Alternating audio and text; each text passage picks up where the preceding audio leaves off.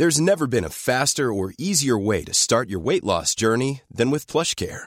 PlushCare accepts most insurance plans and gives you online access to board-certified physicians who can prescribe FDA-approved weight loss medications like Wegovy and Zepbound for those who qualify. Take charge of your health and speak with a board-certified physician about a weight loss plan that's right for you. Get started today at plushcare.com/weight loss. That's plushcare.com/weight loss. plushcare.com/weight loss. Hey, it's Paige DeSorbo from Giggly Squad. High quality fashion without the price tag. Say hello to Quince. I'm snagging high-end essentials like cozy cashmere sweaters, sleek leather jackets, fine jewelry, and so much more. With Quince being 50 to 80% less than similar brands. And they partner with factories that prioritize safe, ethical, and responsible manufacturing. I love that. Luxury quality within reach. Go to quince.com/style to get free shipping and 365-day returns on your next order. Quince.com/style. The Michael Reid Show podcast. Tune in weekdays from 9 on LMFM. To contact us, email now, michael@lmfm.ie. Wednesday morning, the 16th of March. Good morning, with much debate and discussion from now till 11 a.m. This is Michael Reid on LMFM. Russia's permanent representative to the United Nations Security Council seemed somewhat taken aback yesterday when he spoke to reporters who wanted to know when Putin is going to surrender. And what? Will Vladimir Putin surrender? I heard the first part. And what's surrender what?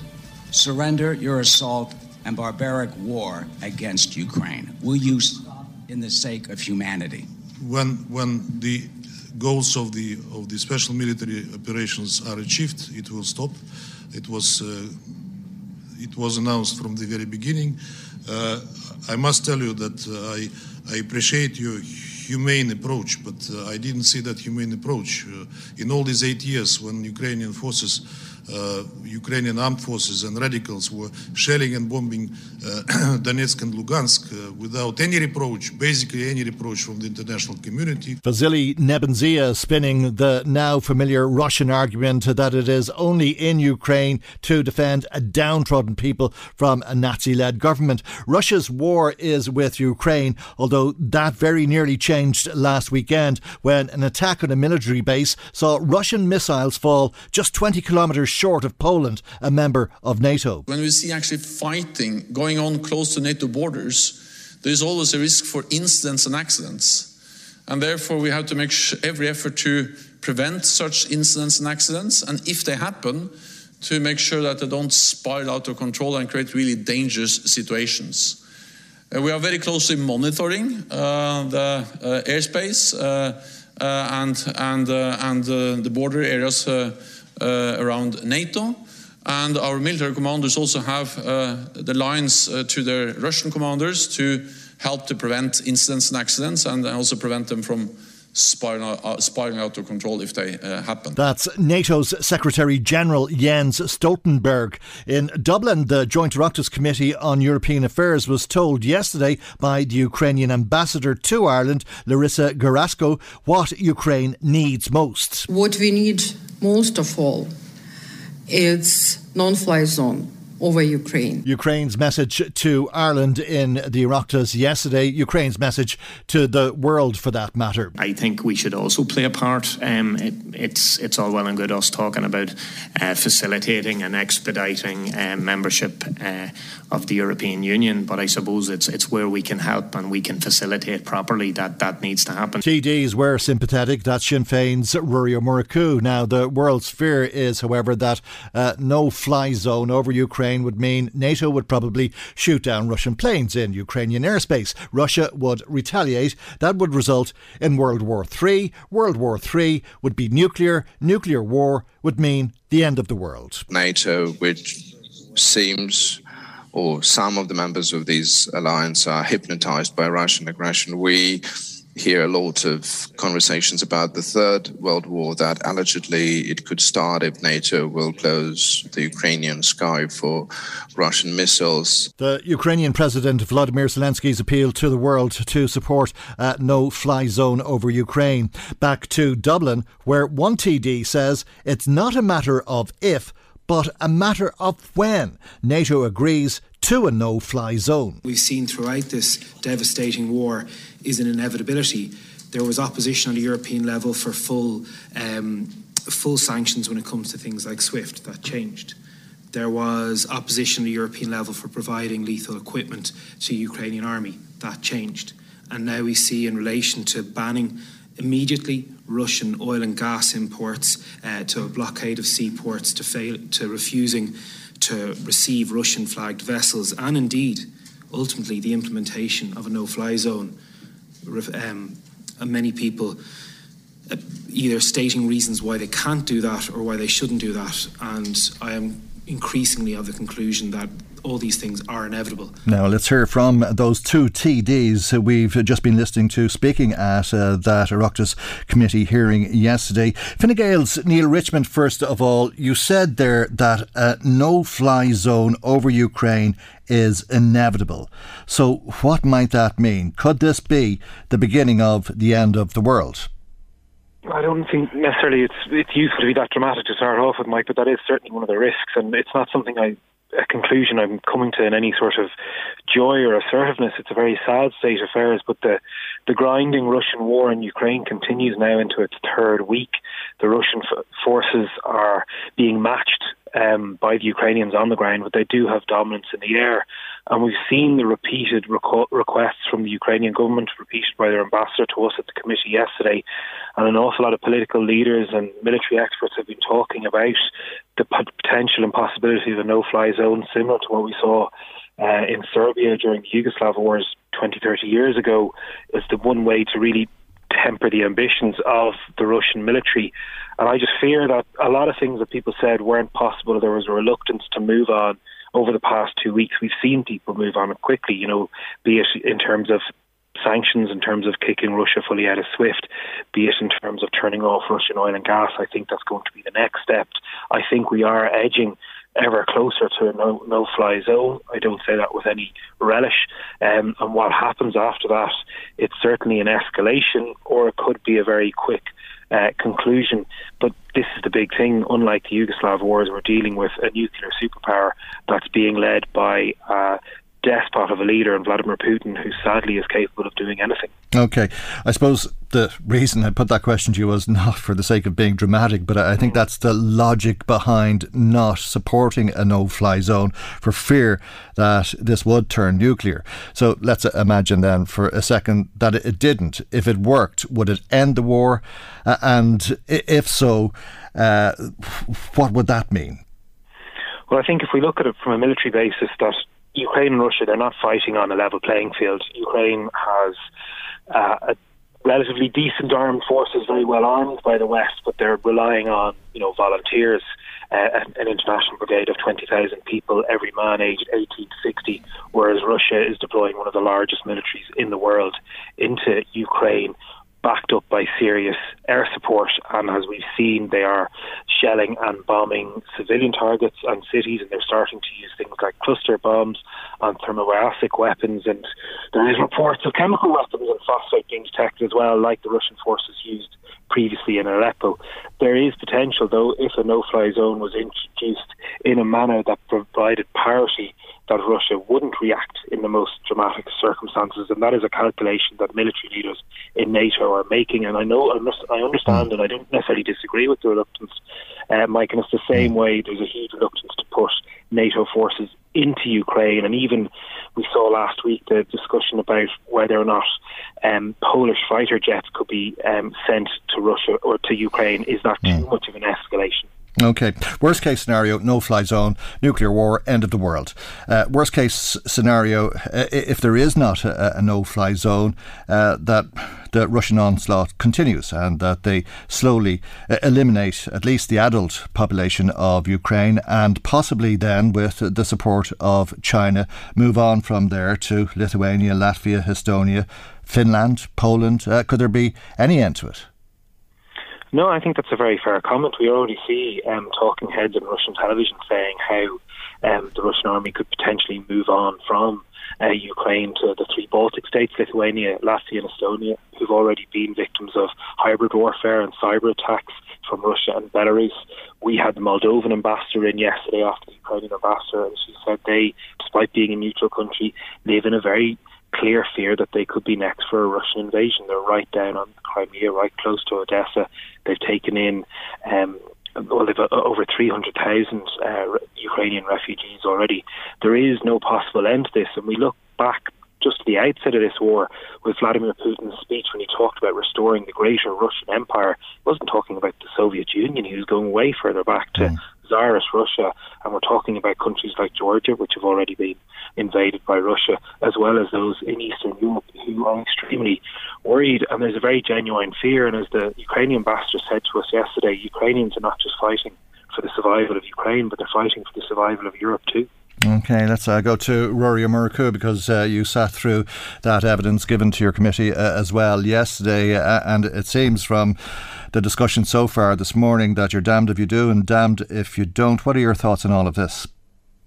Well, I suppose the good news that we had in the last while was the fact of President Zelensky saying that there are now serious negotiations, that the Russians are serious. Like, we would like to think that there is a way out for them. Like, I think all of us anticipated that here the Russian onslaught, if it was to come, that it would have been fast and furious. We probably expected, as it looks like the expectation from Vladimir Putin's side was that they were going to win and win fast. And that can be the problem, I suppose, with despotic dictators, that sometimes they believe their own hype, and probably thought in parts of Ukraine that there would be a welcoming party out for them, but that hasn't been the case. And obviously we have to commend the courage and the bravery of the Ukrainian people. But like, what we do want is, we want some sort of diplomatic solution to it. And as I say, what President Zelensky says has offered some sort of hope to us. Look, the fact is, you've heard it from Joe Biden and others that the no-fly zone isn't on the agenda at this point in time. Like Neil spoke earlier about the issue in relation to the Polish MiG fighters. And I suppose it's those rules of engagement in relation to proxy wars. Now, there's obviously a case of a huge amount of armaments and resources have been put at the disposal of the Ukrainian resistance. And, like, obviously they're going to look for whatever moves can be made in relation to making their side stronger and weakening the Russians. And I suppose we have a major part to play, and that's about basically cutting off the money supply as much as possible. And in fairness, Ambassador Harasko had spoken about this list of businesses even here that they had provided to the Department of Foreign Affairs that are still dealing with Russia, and obviously, providing resources. And your committee has asked for that list. But is the problem with despotic leaders not that if they feel they're going to win, and they're going to win fast, that if it doesn't work out that way, then they'll still want to win, and they'll be happy enough if they win slowly? Because that can be a whole lot worse, because if it's a slow victory, perhaps the way we're seeing it play out at the moment, it also means that not only are our lives lost, but the country is levelled. No, I accept that. Obviously, the worse it goes for the Russians, the more they have, they escalate even their range of targets. And we've seen that in the last while. As I said, that the hope is that there's also a recognition within Russia this isn't exactly going to plan, and hopefully there are more calm heads, and that they will look at some sort of way of getting off the hook. And I know that sounds terrible given the set of circumstances that they have created by what is an utterly illegal invasion of Ukraine. And that, look, as I say, we have to do whatever part we can play in relation to weakening the Russians. But you heard from the ambassador yesterday to support that plea for no-fly zone. Zelensky was speaking to the Canadian Parliament and in the UK, making exactly the same plea, reiterating it over and over. It's this continuous call for that support. Neil Richmond says it's inevitable that is what's going to happen. Do you agree with Neil Richmond? It's not necessarily inevitable. I would also say that the reason that nobody wants to escalate that sort of situation because they're not sure of what the reaction will be. They probably don't want to do it, particularly at this point in time when it looks like there is a possibility of a negotiated settlement. As much as we all. Okay. We all hope that is the case. I'm not sure how optimistic people are. There are positive soundings, but outside of a settlement, Neil Richmond, if there isn't a no-fly zone, if there isn't NATO intervention, would it not be better for the Ukrainians to surrender? I mean, they're lambs to the slaughter, really, aren't they? Not necessarily, Mike. And if you look at the fight they've put up over the last 20 years, it's very easy for us to talk about this as at a remove, but these people are defending their homes, their families. You've seen the dozens of people, indeed many from Drogheda, who've gone back to Ukraine to fight for their homeland. They live in perpetual fear of what a Russian regime would be. Russia's not a nice place to live if you are someone who's from the LGBTQ community, if you are someone who dissents against the regime. It is a barbaric dictatorship. Ukrainian people are fighting for a very clear reason that I don't think any of us can really appreciate, and saying that would it not be better for them to give up, I think many of them would choose death rather than surrender, and they've been quite firm in that, and we only need to see the footage and the huge sacrifices of people. I was dealing, I'm sure Brewery is the exact same, we're dealing with Ukrainians here in Ireland who are bringing their family over, and they're able to bring over their mum or their grandmother or their sister, but their brother and their dad and their grandfather and their sons are staying behind to fight, amongst others. They are desperately defending their homeland and their homes, and they're doing it in the face of an adversary who sees no problem in blowing up hospitals and targeting maternity units and putting out this horrendous type of Orwellian doublespeak on the international stage. Well, that's it. We've seen expectant mothers die in this. 97 children already dead, according to President Zelensky, and a lot more blood has to be shed unless there is a settlement. And this is the very sad thing, we all want the negotiations to succeed, we all want a diplomatic result, but I don't think Vladimir Putin wants that. I think he genuinely wants to take over Ukraine and the wider part of Eastern Europe. It's not that I think it, he's stated that. He believes, and there's so many people who've made it clearly, he believes Ukraine is part of Russia. He doesn't recognise them as a distinct people. And as Rory said, he was shocked that when the Russian-speaking Ukrainian minority, including President Zelensky, they didn't exactly welcome the Russian invasion, which didn't just start 3 weeks ago, but started with Little Green Men in 2014.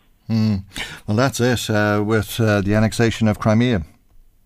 Yeah, and this is something that has been going on, and the perpetuation of the hybrid warfare by Russia over the last decade. Our cyber attack here last year on the HSE, all experts say it came from operatives within Russia and not necessarily the Russian state. However, the Estonian people saw their entire system of government, and they are a heavily e-government reliant society, so it entirely shut down their welfare system, their health system, everything else for 3 days, directly coordinated by Russian operatives last August. So this has been something that isn't new, and I fear that Vladimir Putin has no boundaries. He's not playing by ordinary rules of engagement. There is a mounting case for war crimes. I hope to see him in The Hague one day, but I think sadly, a lot more is going to happen before that happens. OK, and Ruairí Ó Murchú, the Taoiseach has accused Sinn Féin of trying to rewrite history here because of the removal of thousands of press statements from the Sinn Féin website over the last 8 years that were released in relation to Russia. And the Taoiseach says that the explanation for all of this is Orwellian. Why is Sinn Féin flip-flopping, as Micheál Martin suggests?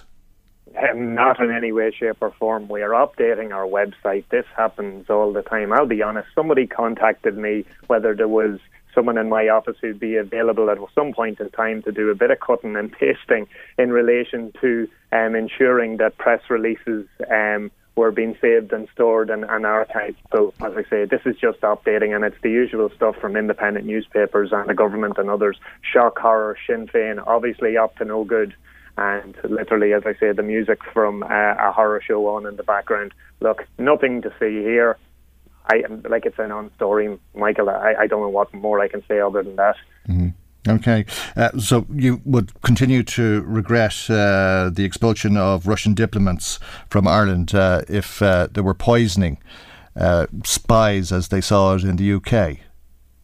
We're talking about a situation where we said we wouldn't necessarily work on the basis of intelligence. We had seen the difficulties that there were and the mistakes that had been made by the Americans and the British and others if you go back to the war in Iraq. So we just said we wanted to see a greater element of information in relation to that at this particular time. But let's be clear, we're dealing with a situation at this point in time where we have an illegal invasion of Ukraine. We are 100% behind the Ukrainian people. There is only one instigator, that's Vladimir Putin, and we need to do all that we can in relation to putting manners on him, and that includes getting rid of diplomats here, and it also means cutting off the money supply or the shin-shin. Okay, does that make sense to you, Neil Richmond? Sadly, no, it doesn't. And I printed off some of the press statements that are now deleted from the Sinn Féin website, and they do make quite difficult reading in light of current circumstances. In 2014, Rory's colleague, the then Sinn Féin Foreign Affairs spokesperson Sean Crowe, demanded the abolition of NATO. We see the now leader of the then and current leader of Sinn Féin, Mary MacDonald, saying the expulsion of Russian diplomats is a threat to our neutrality. That was, as you said, after the Salisbury poisonings, and it was intelligence gathered not just by the UK or the US, but also all other European Union member states who acted in concert. We see statements by Matt Carthy, then as an MEP in the European Parliament, against the EU-Ukraine association agreement that is being much lauded now as the first step towards accession. And we see statements as recently as last December from Sinn Féin's new MEP, Chris McManus, against sanctions against Russia. So, look, to be honest, there is something to see here, but if Rory wants to think it's a conspiracy theory, that's to him. We've managed to save the press statements. They're all there to read, and unfortunately, whilst I do welcome, and I'll be genuine with this, Mike, I do welcome a lot of the statements by Rory and his colleague Johnny Brady and others in recent weeks, Sinn Féin do have to be clear with the people exactly that they haven't been consistent when it comes to Russia or indeed the European Union over the last couple of years, and that's for them to explain. Okay, we'll leave it there. Thank you both. Thank you both very much indeed for joining us this morning. Rory Murricu, Sinn Féin TD for Louth and Eastmeath. Neil Richmond, Fine Gael spokesperson on European Affairs, a TD for Dublin Rathdown, and both TDs are members of the Oireachtas Committee on European Union Affairs. Michael Reid on LMFM. There's a lot of messages coming out of Ukraine about a no-fly zone and the support people there would like from NATO. We might hear some of them during the programme today. Raise your head to the sky. What do you see there? The Eiffel Tower, a flock of birds, maybe even a rainbow. For the last 10 days, Ukrainians have been seeing the sky like this. But even meter-long concrete slabs cannot hold back Russian bombs and missiles forever. Putin has long made it clear that he does not accept the language of diplomacy. His tools are murder and chaos. And if he is not stopped, the war will take over all of Europe. That is why we call on the entire world community to express an active civil position. Come out to the peace rallies in your city. Support the closing of the sky of Ukraine. And let's stop the war together. Closing the sky in Ukraine is a message that has been coming from the region for some time. We're now 21 days into this war. Some comments that have been coming to us. Francie in Dunleer says, Michael, I don't want to sound inhumane. My heart goes out to the people of Ukraine. But why wasn't there the same response and attention given from here and other Western countries to the invasion of Iraq and the likes? Why wasn't the Iraqi flag in our faces in 2003? Sean in Mornington says, none of us want to live under Russia as they have hidden cameras everywhere, but it looks like Europe doesn't go in. If Europe doesn't go in and confront Putin, He's going to take over not just there but everywhere, and he'll keep slaughtering the women and children and destroying the world. This war has to be stopped immediately. Somebody has to confront the Russians. Liz in Drogheda says about the peace talks between Ukraine and Russia that we should all pray for a positive outcome. She fears if this drags on, it'll result in World War III. She's horrified to think about the unnecessary loss of life. Anne in Drogheda fears for the homeless that we have in this country and how they may be impacted by so many refugees coming here. She says, I really hope they're not forgotten about in all of this. Thank you indeed if you have been in touch with us. And it is, of course, one of the challenges that we face in this country, because if we end up with 80 or 100,000 people coming to the country, you've got to add that to the list of homeless people, which stands at about 10,000. Some of them will live with relatives and friends, and some of them will be accommodated by kind people, but others will obviously need to be housed by the state. How that's going to happen is an enormous challenge. But let's hear another one of those messages about closing the sky, this time to the tune of a lullaby from Ukraine.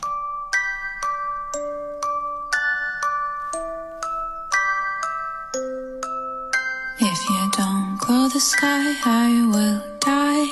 If you don't glow the sky, Mom will cry. If you don't glow the sky, he'll lose home. If you don't glow the sky, they'll be doomed. If you don't glow the sky will still fight. If you don't glow the sky, will fill the night. If you don't glow the sky, he might win. Now look in his eyes and sink again. Yeah, people very concerned about dying in Ukraine with good reason now. Thanks to Stephen, who's in Navan, got in touch with us yesterday. We were talking about the price of coal. €30 for a bag of coal. Yeah, well, wait till we get our electricity bills and our gas bills. We'll need another €700 a year, it seems. And there are only 12 months in the year, so work it out yourself. It's over €50 extra a month just for home heating. And Stephen says €30 for a bag of coal. How can anyone on a budget afford this? It really is a worry. Thank God it's March, not September. I'm already finding it hard to find the money to heat my home, says Stephen. Marion in Slane says she was sent to hospital with a bad kidney infection a couple of weeks ago because she had a high temperature. They put her into the COVID ward, even though she didn't have COVID. She had been tested afterwards and the test came back negative. She says she was terrified to be in there, afraid of catching it, and wonders why is it that you're put in there just because you have a high temperature. I can understand the anxiety that you felt, Marion, and thanks for getting in touch with us, doing a little bit of catch up today, because we have had so many calls to the programme that we have not had enough time to get through all of the calls that have been coming to us as they've been coming to us. Now, there's a real threat in this war, or a real fear in this war. It's coming from America predominantly. It seems that China could become involved. We'll hear a little bit more from the Secretary General of the armed forces of the world, if you will. That's NATO. This is Jens Stoltenberg speaking once again, this time about Chinese intervention on the Russian side, of course. So China should join the rest of the world, condemning strongly the brutal invasion of Ukraine by Russia. And any support to Russia, military support, any other type of support, will actually help Russia conduct a brutal war against an independent sovereign nation, Ukraine, and help them to continue to wage war, which is causing death, suffering, and an enormous amount of destruction.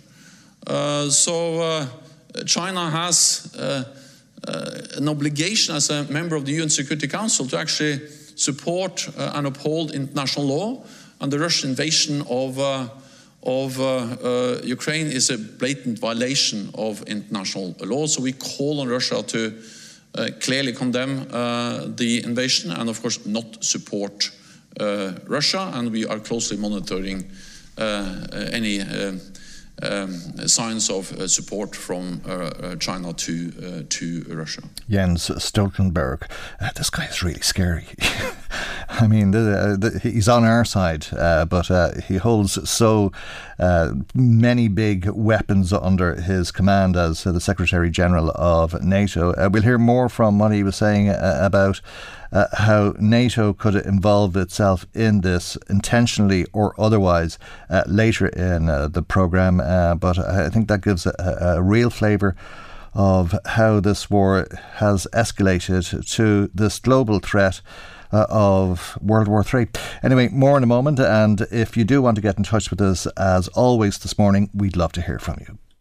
Michael Reid on LMFM. Now, a memorial service for people who lost loved ones to COVID will be held on Sunday in Dublin as a national day of commemoration. Local events will also take place in Dundalk, in Drogheda and in Navan. But separate to all of that is a special Remembrance Day that is being held on Friday by families across the country.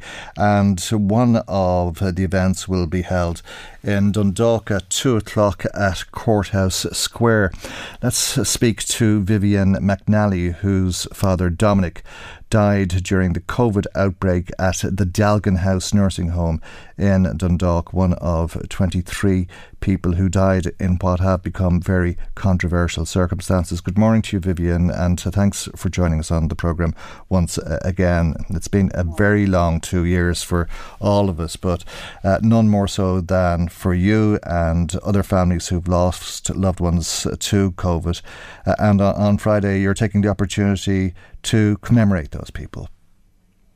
Yes, good morning, Michael. We are indeed. The families decided that, along with Care Champions, that to do a Remembrance Day, because we believe that all the families, need to have something to mark this. It is the second anniversary. It's been a tough 2 years, especially with us looking for a commission of inquiry. But this Remembrance Day is going to be not only for people who died in nursing homes and care settings. We would like to invite anybody who lost someone during the pandemic and, didn't get the custom that we usually have, in the grieving process, funerals, wakes, to come out and everybody can support each other. Bring a picture of your loved one. We have candles there as well, and it's just that we can all comfort each other on this day. I think we all understand that, or most of us at least, I think, would have lost somebody, and it was impossible to mourn them, as you say. Somebody who would have died, whether it was from COVID or something else, during this period, but because of lockdowns, people weren't able to go to funerals or get together afterwards and do the things that are so normal to Irish people. Well, this is it. I mean, it's alien to us.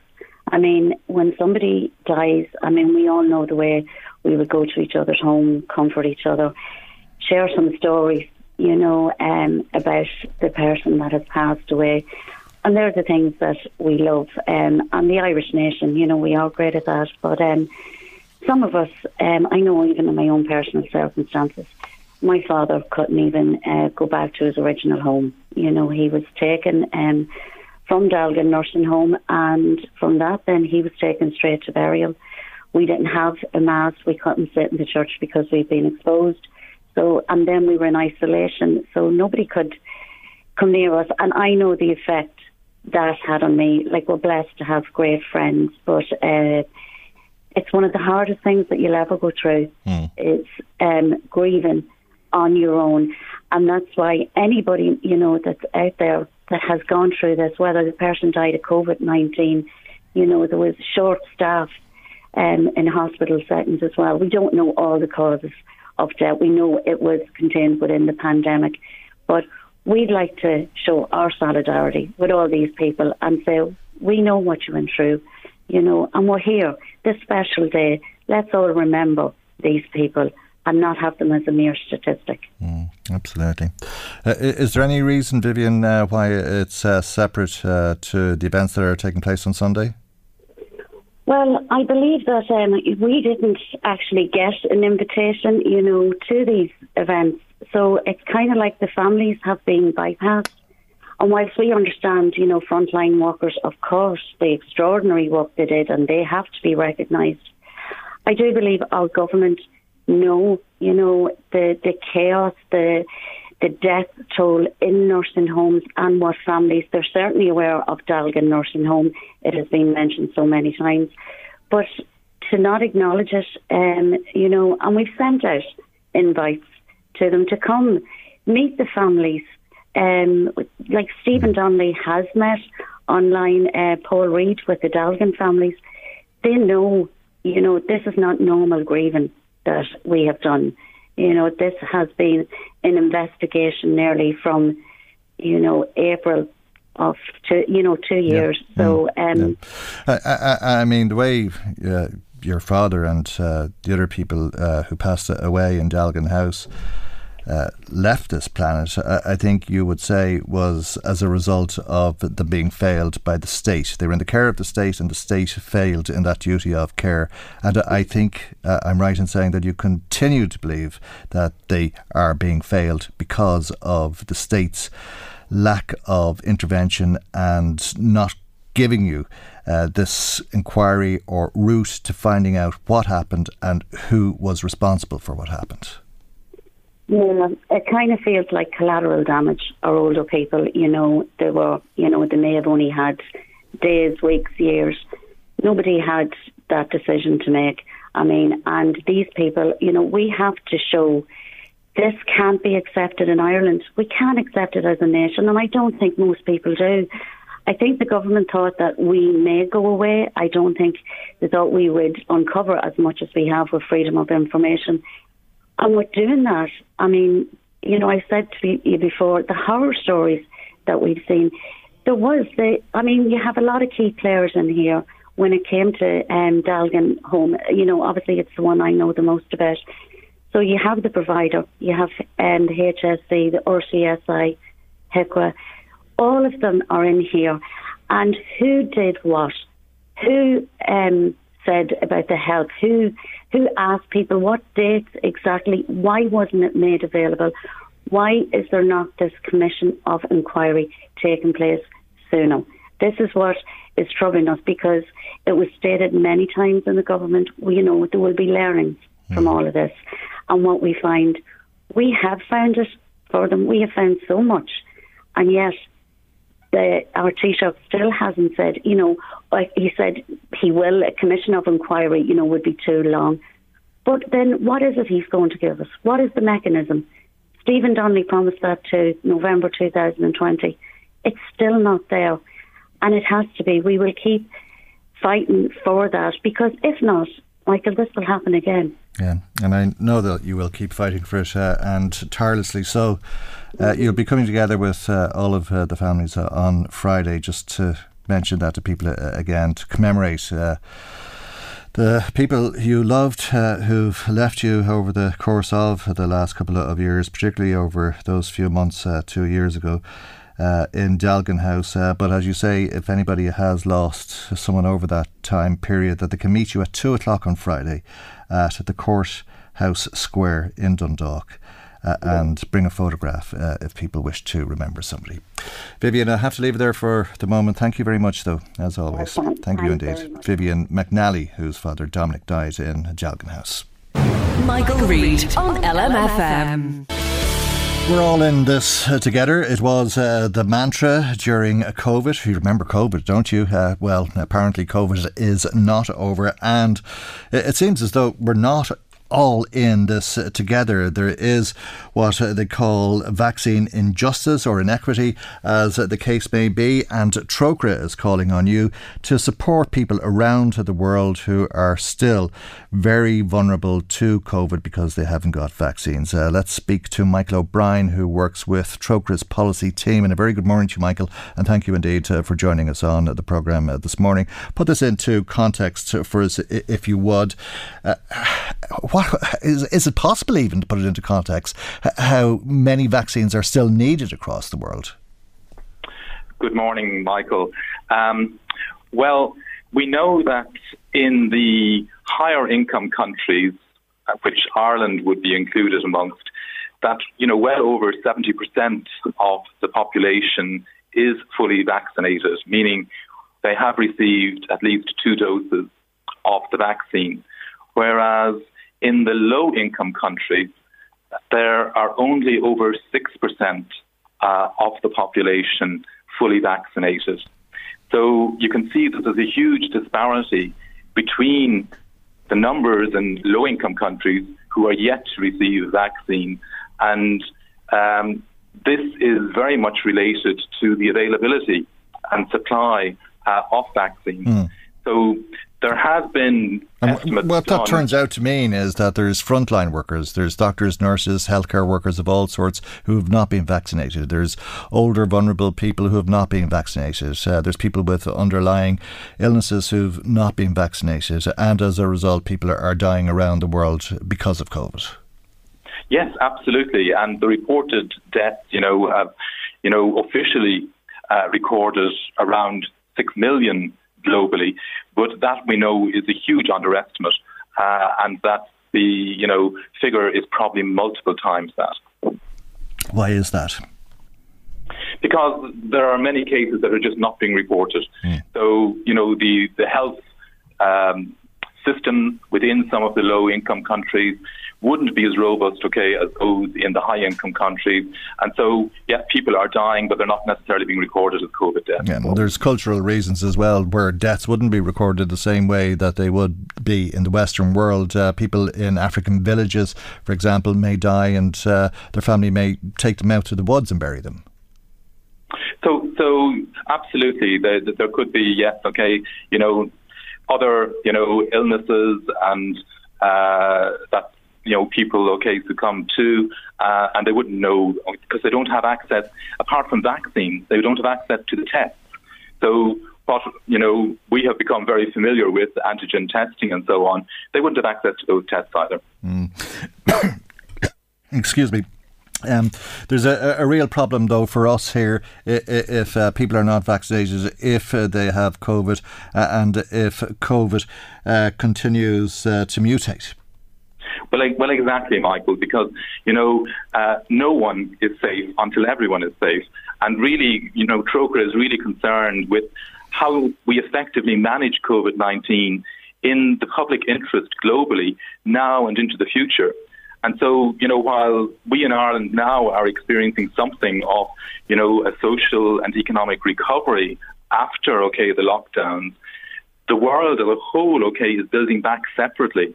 So it's leaving vast swathes, particularly of the low-income countries, behind. And this is reflected, in rising poverty and food insecurity, along with, the, perhaps potential of new variants emerging. So the good news is we do have the medical tools and the products to effectively address COVID-19. But the bad news is that, more than 2 years into the pandemic, these tools and products aren't available to all who need them.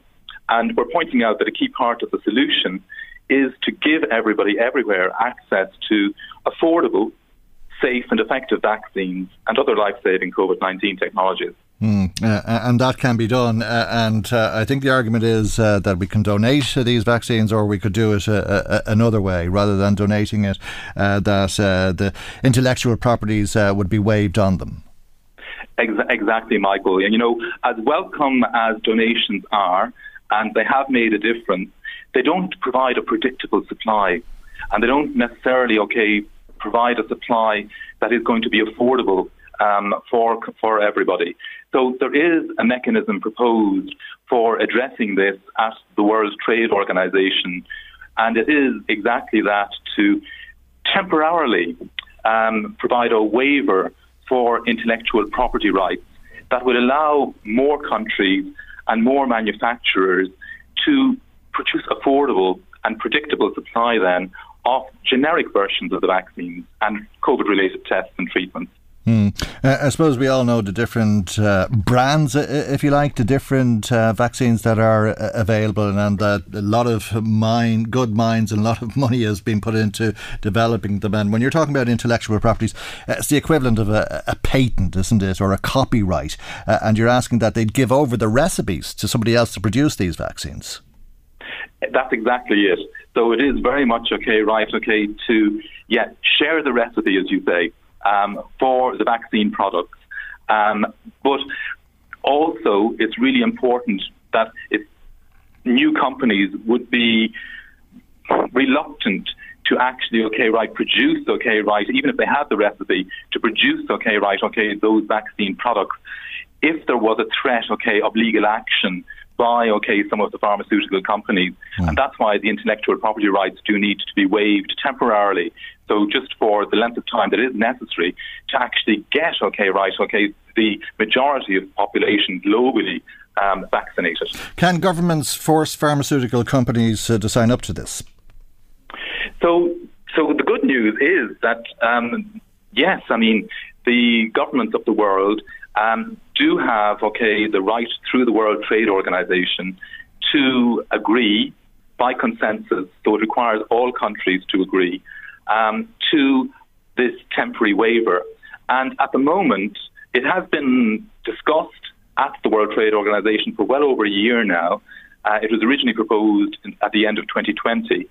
So we're looking at, discussions that have been basically paralysed by a small group of countries, which unfortunately includes Ireland and the European Union, along with Switzerland and the United Kingdom, opposing this waiver. Otherwise, other countries are in support of it. Okay, so the Irish government isn't supporting this. Why is that? What is the Irish government's position on it? Yes, the Irish government is basically saying, that it is the European Union, that determines the position. And as a member of the European Union, we go along with it. But really, Ireland could really take, some leadership within the European Union on this. And that's what Trócaire is encouraging, I suppose, your listeners to do, and constituents around the country to basically contact their local TDs, representatives, and ask them to raise this question of Ireland's position on the proposed intellectual property waiver with the three coalition party leaders, encouraging them to publicly endorse the waiver and affirming the Irish government's support for the initiative within the European Union. And you have a petition as well that people can sign. Exactly. So people go to, the Trócaire website, www.trócaire.org.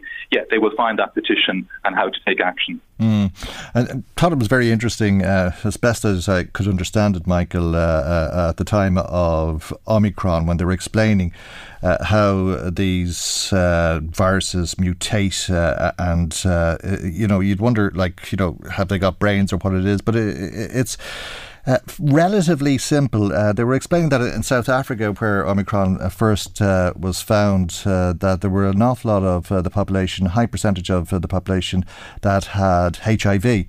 And that their immune systems were compromised as a result, and that many of the people who got COVID had COVID for a very long time, 10 months, 11 months, 18 months, as the case may be, even 2 years in some cases. And that what was happening was that their body was fighting the virus and the virus was fighting their body, and it was a battle between the two. And as the virus tried to win that battle, it took on a new tactic and then changed its form, and that's how it mutated, and then you get this new variant of the virus. And that's okay if it's a mild version, I suppose, although people will tell you if they get a mild dose of COVID, it's no joke. But what could happen is that you could come back with a very dangerous variant that would spread around the world the way this virus has, and we've all learned about over time. So it really is in everybody's interest to make sure that the global population is protected through vaccine, isn't it?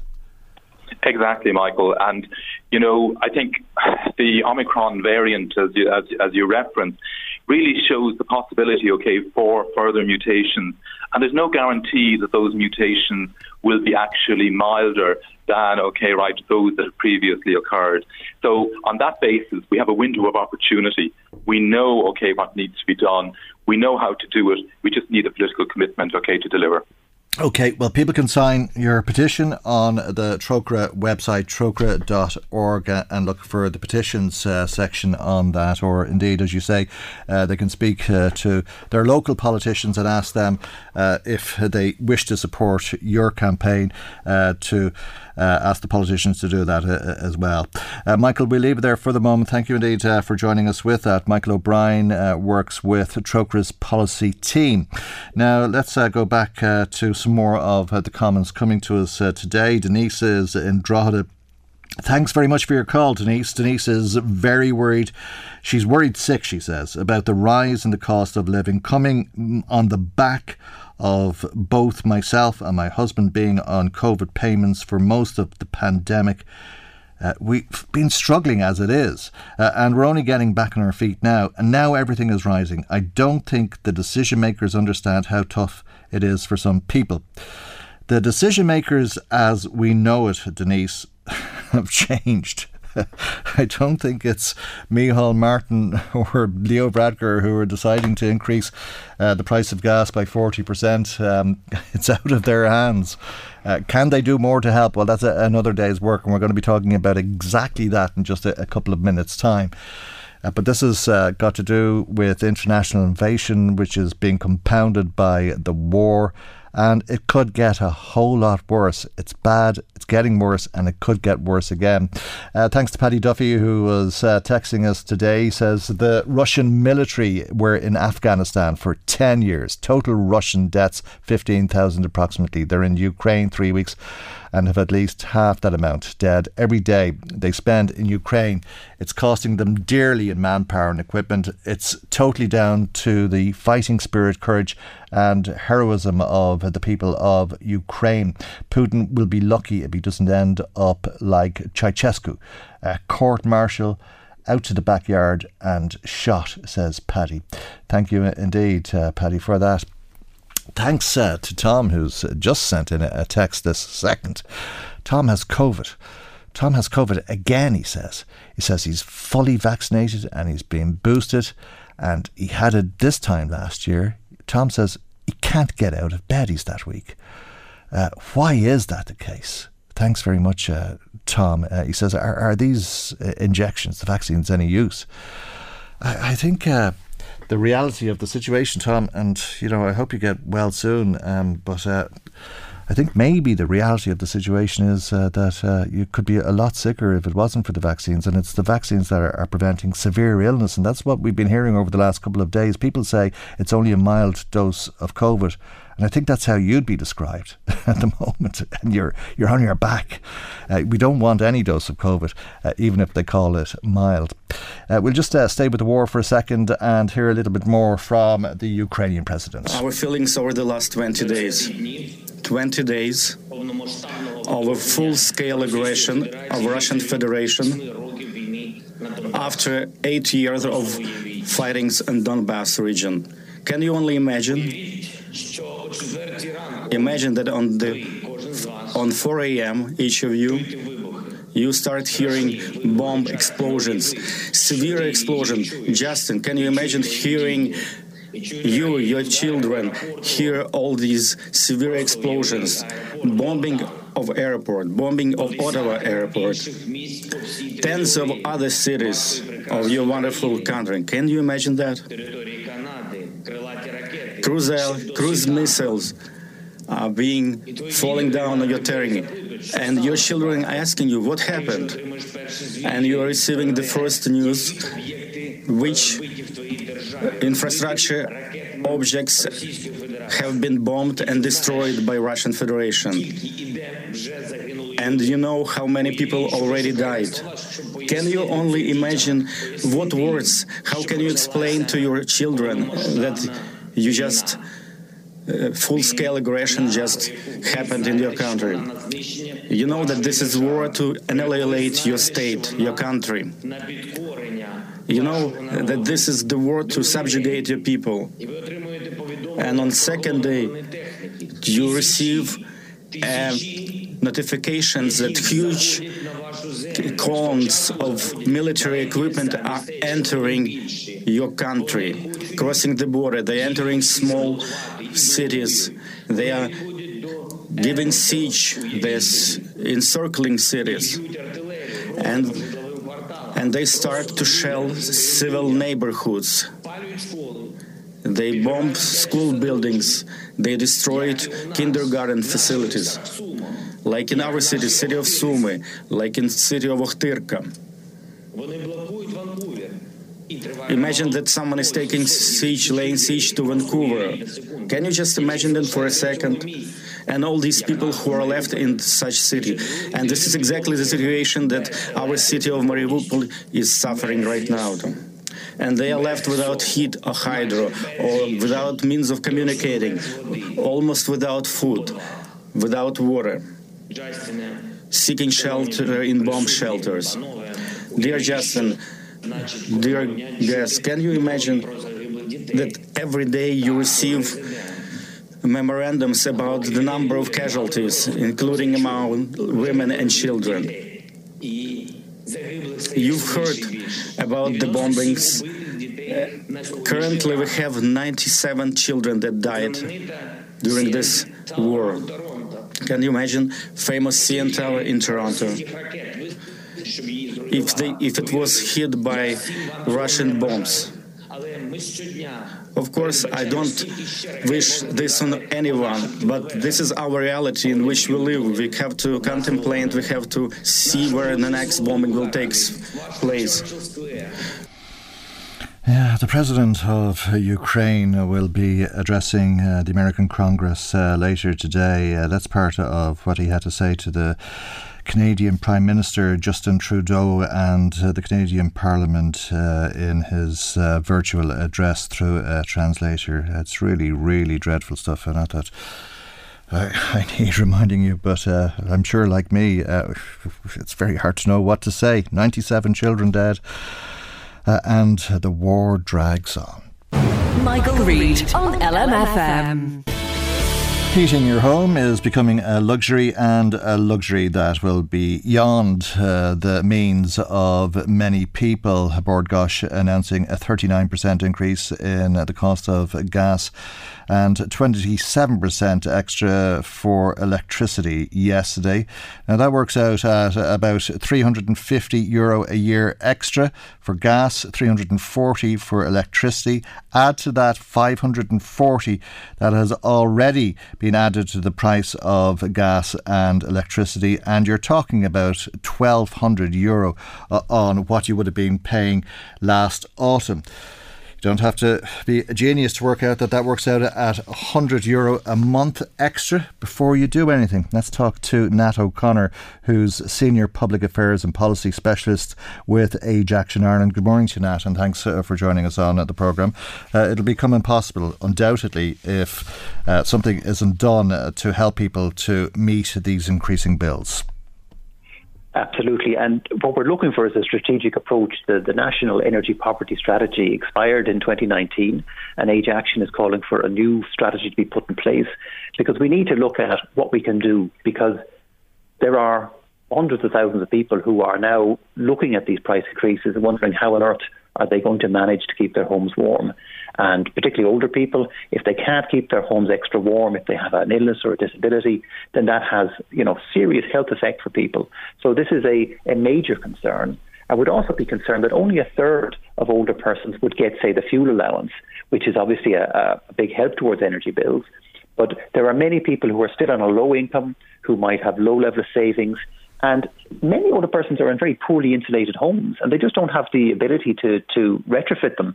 So they're locked into a situation where they, need to just buy fossil fuels to heat their homes, and it's now becoming impossible for really many people. Yeah. So what do you do? Do you give everybody $100 a month? Well, I mean, obviously these extra payments that have been given are welcome, but what we're looking for is a strategic approach. I mean, the government has said it's going to dedicate $3 billion from the carbon tax revenue between now and 2030 just on social protection measures to target people who are really affected. And so we'd like to see a more strategic approach to how that money is going to be used. So greatly expanding the fuel allowance would be one aspect, because, as I say, only a third of older people get it. So there's many people who are still at the low incomes, but they're just outside the eligibility. And of course, if you're not eligible for the fuel allowance, you're not eligible for the free retrofit scheme either. So there is that issue of, just eligibility. But they also need to look more strategically at the kind of houses people are living in. People who have the worst building energy ratings, the EFG rated houses, they're paying more to heat the homes to the same extent, and often they have no way out of that. So they could target more assistance to the people who are just caught in the worst insulated homes. And that'd be another way of making the money go further, but targeting those who have the greatest need. Okay. But we're only talking about energy, and that's going to get a whole lot worse, it seems, because the increases we're talking about look almost destined to soar even higher. But that's only the beginning of the story. If you look at the price of milk, for example, increased by almost 30% on the prices being paid last year. Potatoes by over 20%. Well, this is it, because energy, our economy runs on the basis of energy. And so, of course, it's the first thing we see is our own, as consumers, the gas bill, the electricity bill coming in, the home heating oil bill. But then, of course, businesses are paying the same higher costs, and all of their costs go up. The cost of transportation has gone up, which affects, obviously, people who are car dependent, older people in particular in rural areas, but also affects the delivery trucks and all the rest of it. So as long as we're locked into fossil fuels, these costs are only going one way. The Russian war in Ukraine obviously is driving up prices as a hopefully a short-term matter. But, the carbon taxation is due to take effect in the 1st of May, and that'll raise prices further. And so we need to redirect that money back to supporting people who are most badly affected. Yeah, but even if you do, then they're going to still find it difficult to buy food. The price of fertiliser is double what it was, and so on. And for as long as this war continues, we're looking into some very dark days, it seems. Well, you're absolutely right. Russia is a major exporter of fertilisers, and as we've sanctioned Russia, we're no longer able to buy those. So there's a big adjustment going on in the global market, and Ireland, of course, is an open economy, so we're open to all those things. But I think really what people want to hear is that the government is not just reacting from week to week in terms of the extra sort of €125 that was put into fuel allowance, and that's welcome and it's helpful. And it's helpful that it happened mid-year; they didn't just wait for the budget. But we need to think this through as to how are we going to make best use of the available resources to help the people who, as you've rightly said, or who are going to find it difficult to put food on the table. Yeah, and there's no great surprise in this. We're talking about gas and electricity today, but we've already seen home heating oil double. A lot of people have said, and a lot of it is out of the government's control, so it's very difficult for them to plan for it. So you'd wonder what it is that they could do, especially given the extra pressure that's going to come on the state as a result of another unknown. At the moment, we've something like 5,000 or 6,000 Ukrainian refugees in the country, and that could increase to 100,000, and everything that goes with that. Well, we're obviously living in really serious, difficult times. The advantage of the scheme for bringing in the Ukrainian refugees is that they'll be permitted to work. So that's actually going to grow the economy. So that's useful. But the oil situation in the short term, there's very little we can do, because obviously the major oil exporters are either sanctioned, like Iran and Russia, and Venezuela to an extent, or else are just simply choosing not to up their production, such as others in the Middle East. And it is up to the European Union to use its pressure on oil producers to provide us with a short-term assistance. But in the longer term, it's all about moving away from fossil fuels. But our concern in Age Action is that there's older people who can't make that transition. Yeah. They can't. 9 out of 10 older people use fossil fuels. Half of them are using the home heating oil. Yeah. And if you're on a low income with low savings, which many people are, you can't afford a new central heating system, and you certainly can't afford, a new electric system that might be connected to renewables. So that's where we need the strategy, and we haven't seen it yet. Of course, but I'm just wondering if the government is in an impossible position, given all of the complications that are compounding all of this, and the refugee situation just one of them. And whilst all of those people will be very welcomed by all of us into this country because of the terrible situation that they're fleeing from, you'd wonder where they're going to get work. if they are able to work, maybe there'll be work retrofitting homes, but most of them will be women, so that won't work, and most of them won't speak English, so that won't work, and we're going to see an additional pressure on the welfare bill, on housing, on healthcare, on education, and less money to go around as a result. So that ties the hands of the government to a large extent, doesn't it? Well, it does, and it's certainly the question of sustainability. But at the same time, our tax receipts from corporation tax have been soaring. There's a bit of a tax boom there. Obviously, more people coming into the country, will if they're working, they would pay for their taxes themselves. And of course, you're going to get a wide variety of skills coming in with people. So the issue really is, again, it's the government can't keep making short-term decisions. They can't sort of keep giving €200 to everybody to tide them over. They're going to have to make some hard decisions on how to get the money to people, because we don't want a situation where people simply can't afford to heat their homes. So what you're saying is target the supports, increase the amount of people who qualify for the fuel allowance, and retrofit more homes for more people who don't qualify as things stand, for it to be done free of charge as such. Free of charge or subsidised to the greatest extent, and we know that the money put aside from the carbon tax could be better targeted, and that's just it. I mean, because they've pledged $3 billion between now and 2030 on social protection. They've pledged another $5 billion from that money to home retrofitting schemes, and we think they could target it better because they're missing out. Quite a significant number of people who just don't qualify for the fuel allowance and then get left out of all these different supports. Okay. That's an example where we could do better, I think. All right, we'll hope for some good weather in the meantime and less need to be heating homes, but it's a serious increase that some people will find impossible to meet. Nat, we leave it there for the moment. Thank you indeed for joining us on the programme today. That's Nat O'Connor, Senior Public Affairs and Policy Specialist with Age Action Ireland. Michael Reid on LMFM. Now, thanks to Mairead in Drogheda who phoned us. Thanks for your call, Mairead. She says she already knows of old people who are turning their heating off to try to reduce the cost of it, and they're cold. Feeling cold at home, not turning on the heat, it's not right. There needs to be more financial support for pensioners and those on low incomes. Thanks, Mairead. Shocking to think that's the case, given that it's only the beginning of things and there's worse to come given those increases that we heard yesterday. Seamus from Dundalk says, if this war continues, we're going to be faced with further rises in the cost of living. We'll all have to make changes to account for that, and some of us luckily will be in a position to be able to do that, but we have to accept that there are others who are already struggling financially, and it's going to be a choice of heat or eat for those people. It's a sad reality. It really is, Seamus. Thank you for that. Tom, God, poor Tom. Tom is in bed, flat on his back, as we heard a few moments ago, with COVID again.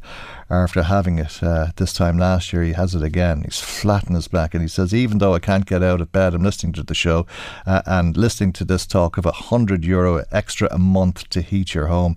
100 a month won't affect the politicians. Funny that, he says. Well, it's not funny really, says Tom.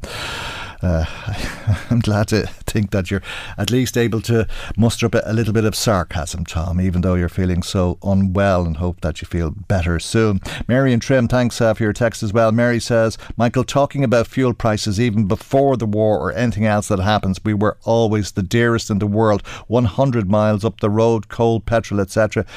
Were nearly half price. Why are we always the dearest? Why is this the case, she asks. Thanks, Mary. We're dear, perhaps, but we're getting dearer. Let's hear a little bit more about the war from our guy. This is... I don't like being on the side of NATO and all the tanks and guns and bombs and all of that they have, but they've been looking obviously at what's happening in Ukraine and the Russian invasion. Russia's invasion of Ukraine and its military integration in Belarus creates a new security reality on the European continent. So we need to reset NATO's military posture for this new reality. Tomorrow, ministers will start an important discussion on concrete measures to reinforce our security for the longer term in all domains.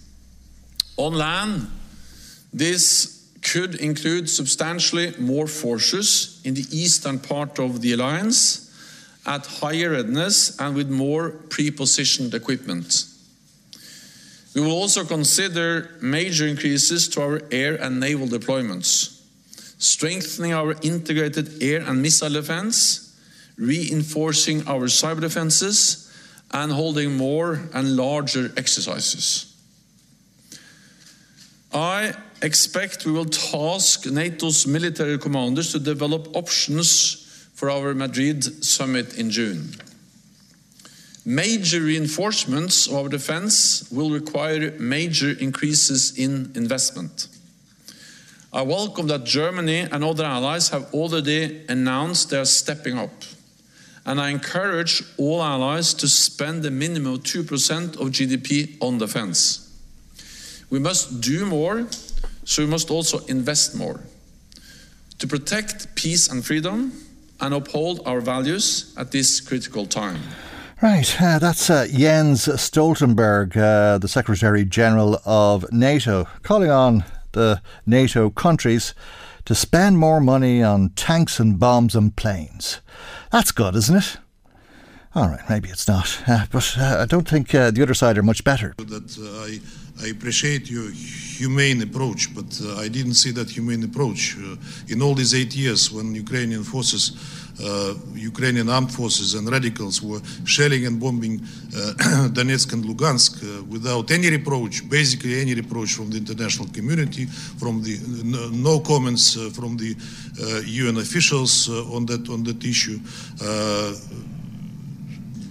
Yesterday there was a barbaric attack of the Ukrainian armed forces who used cluster munitions in which Russia is accused from based on sources which cannot be identified. But they used the cluster munition in the center of Donetsk. 21 persons died, 30 plus wounded. No comments. I was looking through news, including Western media today. I didn't come across a single article on that barbaric attack. He's an incredible guy. He says that with a straight face as well, blaming the Ukrainians on some of the carnage there, and cluster ammunitions. That's Vasily Nebenzhny, who is Russia's permanent representative to the United Nations Security Council. Thanks to Margaret, who's been texting us. And Margaret says, Putin loves himself too much to press the button. I take it that's the nuclear button that everybody is so afraid of. And she says if he did, he'd be the first to blow or melt with all of the Botex he's had. He portrays himself as a hard man, but he's a vain coward. Thank you indeed, Margaret. Thanks to everybody who has been in touch with us today. Michael Reid on LMFM. Are we going back to the bad old days of fuel laundering? Up to 2015, it was commonplace. A colourless marker was introduced, very hard to wash out, of green diesel. But yesterday, revenue officers, along with the assistance of the Armed Support Unit of An Garda Síochána, searched a commercial premises in Kilkerley. They found 14,000 litres of marked mineral oil, 2 oil tankers involved in the fuel laundering process, one containing 8,000 litres of laundered fuel, a van which acted as a mobile oil laundry and contained all sorts of apparatus, and 400 kilos of bleaching earth. 2 men in their 50s and 60s are being interviewed by Revenue, and neither the Gardaí or Revenue are saying more about this at this stage because it's an ongoing investigation. Let's speak to some local councillors though. Fine Gael's John Riley and Sinn Féin's Tomás Sharkey are on the line. And good morning to both of you. John Riley, does this come as a surprise to you? Not really, Michael.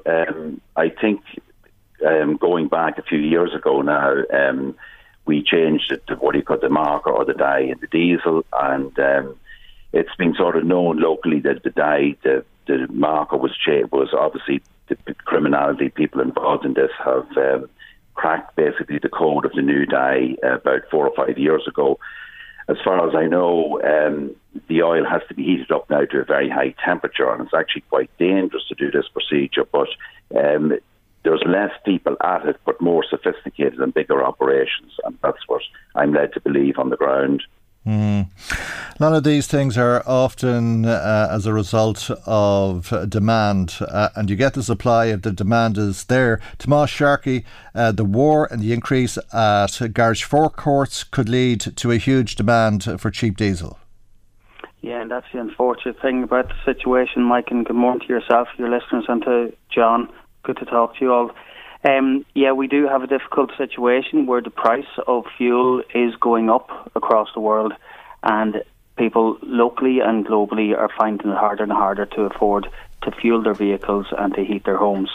So that's the conundrum that the public are left in, that the people want to be able to afford to heat their homes and to run their own vehicles, but unfortunately we're left in a situation where some people will try and provide us with laundered fuels, laundered diesels, and I think the message has to be very clear. Dodgy diesel will destroy your car, and dodgy kerosene will destroy your boiler, and I'm asking the public to be extra careful and extra vigilant about the dangers of being brought to use the laundered fuels. I'm also asking landowners and property owners around the listenership in the counties of Louth and Meath to be very careful if you have somebody looking to rent your shed, your store, your property. Mind your business, but also mind your tenant's business as well. Nobody wants a difficult situation of the revenue calling to a property that you've leased out to somebody who's up to no good. So yeah, we have to be ultimate careful in that. And unfortunately as well, and I don't like asking the criminals who are engaged in this for a favour, but I am asking people, if you're laundering diesel, number one, don't. But number two, please do not dump the sludge. Well, it's not just your car that you should be worried about because of this practice, and your engine will seize. We've often heard that, and as you say, your boiler could go for that matter with the kerosene, but you could end up very sick or worse because of your tap water. Yeah, and that's the thing, and we have seen this, and for many's a long year we've been dealing with trouble where the cubes of the diesel sludge, the waste of this industry, of this enterprise, are dumped illegally along roadways, in ditches. They break, they bust, and they seep into the water course. And we all know, and John knows, and I know, and everybody who represents communities, especially around across North Louth, we all know of people whose water supply has been contaminated, and it will take generations for this waste to run through and to clear up from spoiled land. That's it. You might not get sick because they may have cut your water supply off before you get to drink it. John Riley, you could be buying this unwittingly because what we were describing from yesterday's raid was a commercial operation. And it's not that long ago that a lot of us were keeping our receipts after buying from a normal garage in case it was laundered diesel, and we were stopped by revenue and discovered to have it in our car. Well, just to go back briefly on Tomas's point, I want to agree with him. First of all, we represent North Louth, and large parts of North Louth have actually no mains water supply. So that area, or mostly, a lot of people are depending on wells. So the problem with pollution in the water course is very, very real. Now, as regards, obviously, this oil is leaking in then to forecourts. Maybe forecourts are buying it unwittingly, but to be honest about this, and I do know a little bit about this because I did work in the oil industry, the oil companies, obviously, the major oil companies have a responsibility then in dealing with this. New legislation was brought in, new licensing system was brought in by Michael Noonan years ago, and all the oil distributors then all have to be licensed, and they have to account for the agricultural diesel. Now, agricultural diesel is at a 13.5% VAT rate, and it actually has lower duty on it. So it's meant, obviously, then for maybe a small amount of heating, but mostly for the agricultural business and the harvest and the silage, which will be coming up in the summer months. So the difference in the VAT rate then, obviously, then this diesel has been turned into the higher VAT rate on the day of. So there's a sophisticated network then of supply all around the country. So, as I say, the revenue commissioners and the oil companies then obviously can trace the green diesel and where it's been bought and where it's been sold. So I think there's a responsibility on the oil companies then to cooperate with this. As I say, the green diesel is the raw material. It's all imported into the country.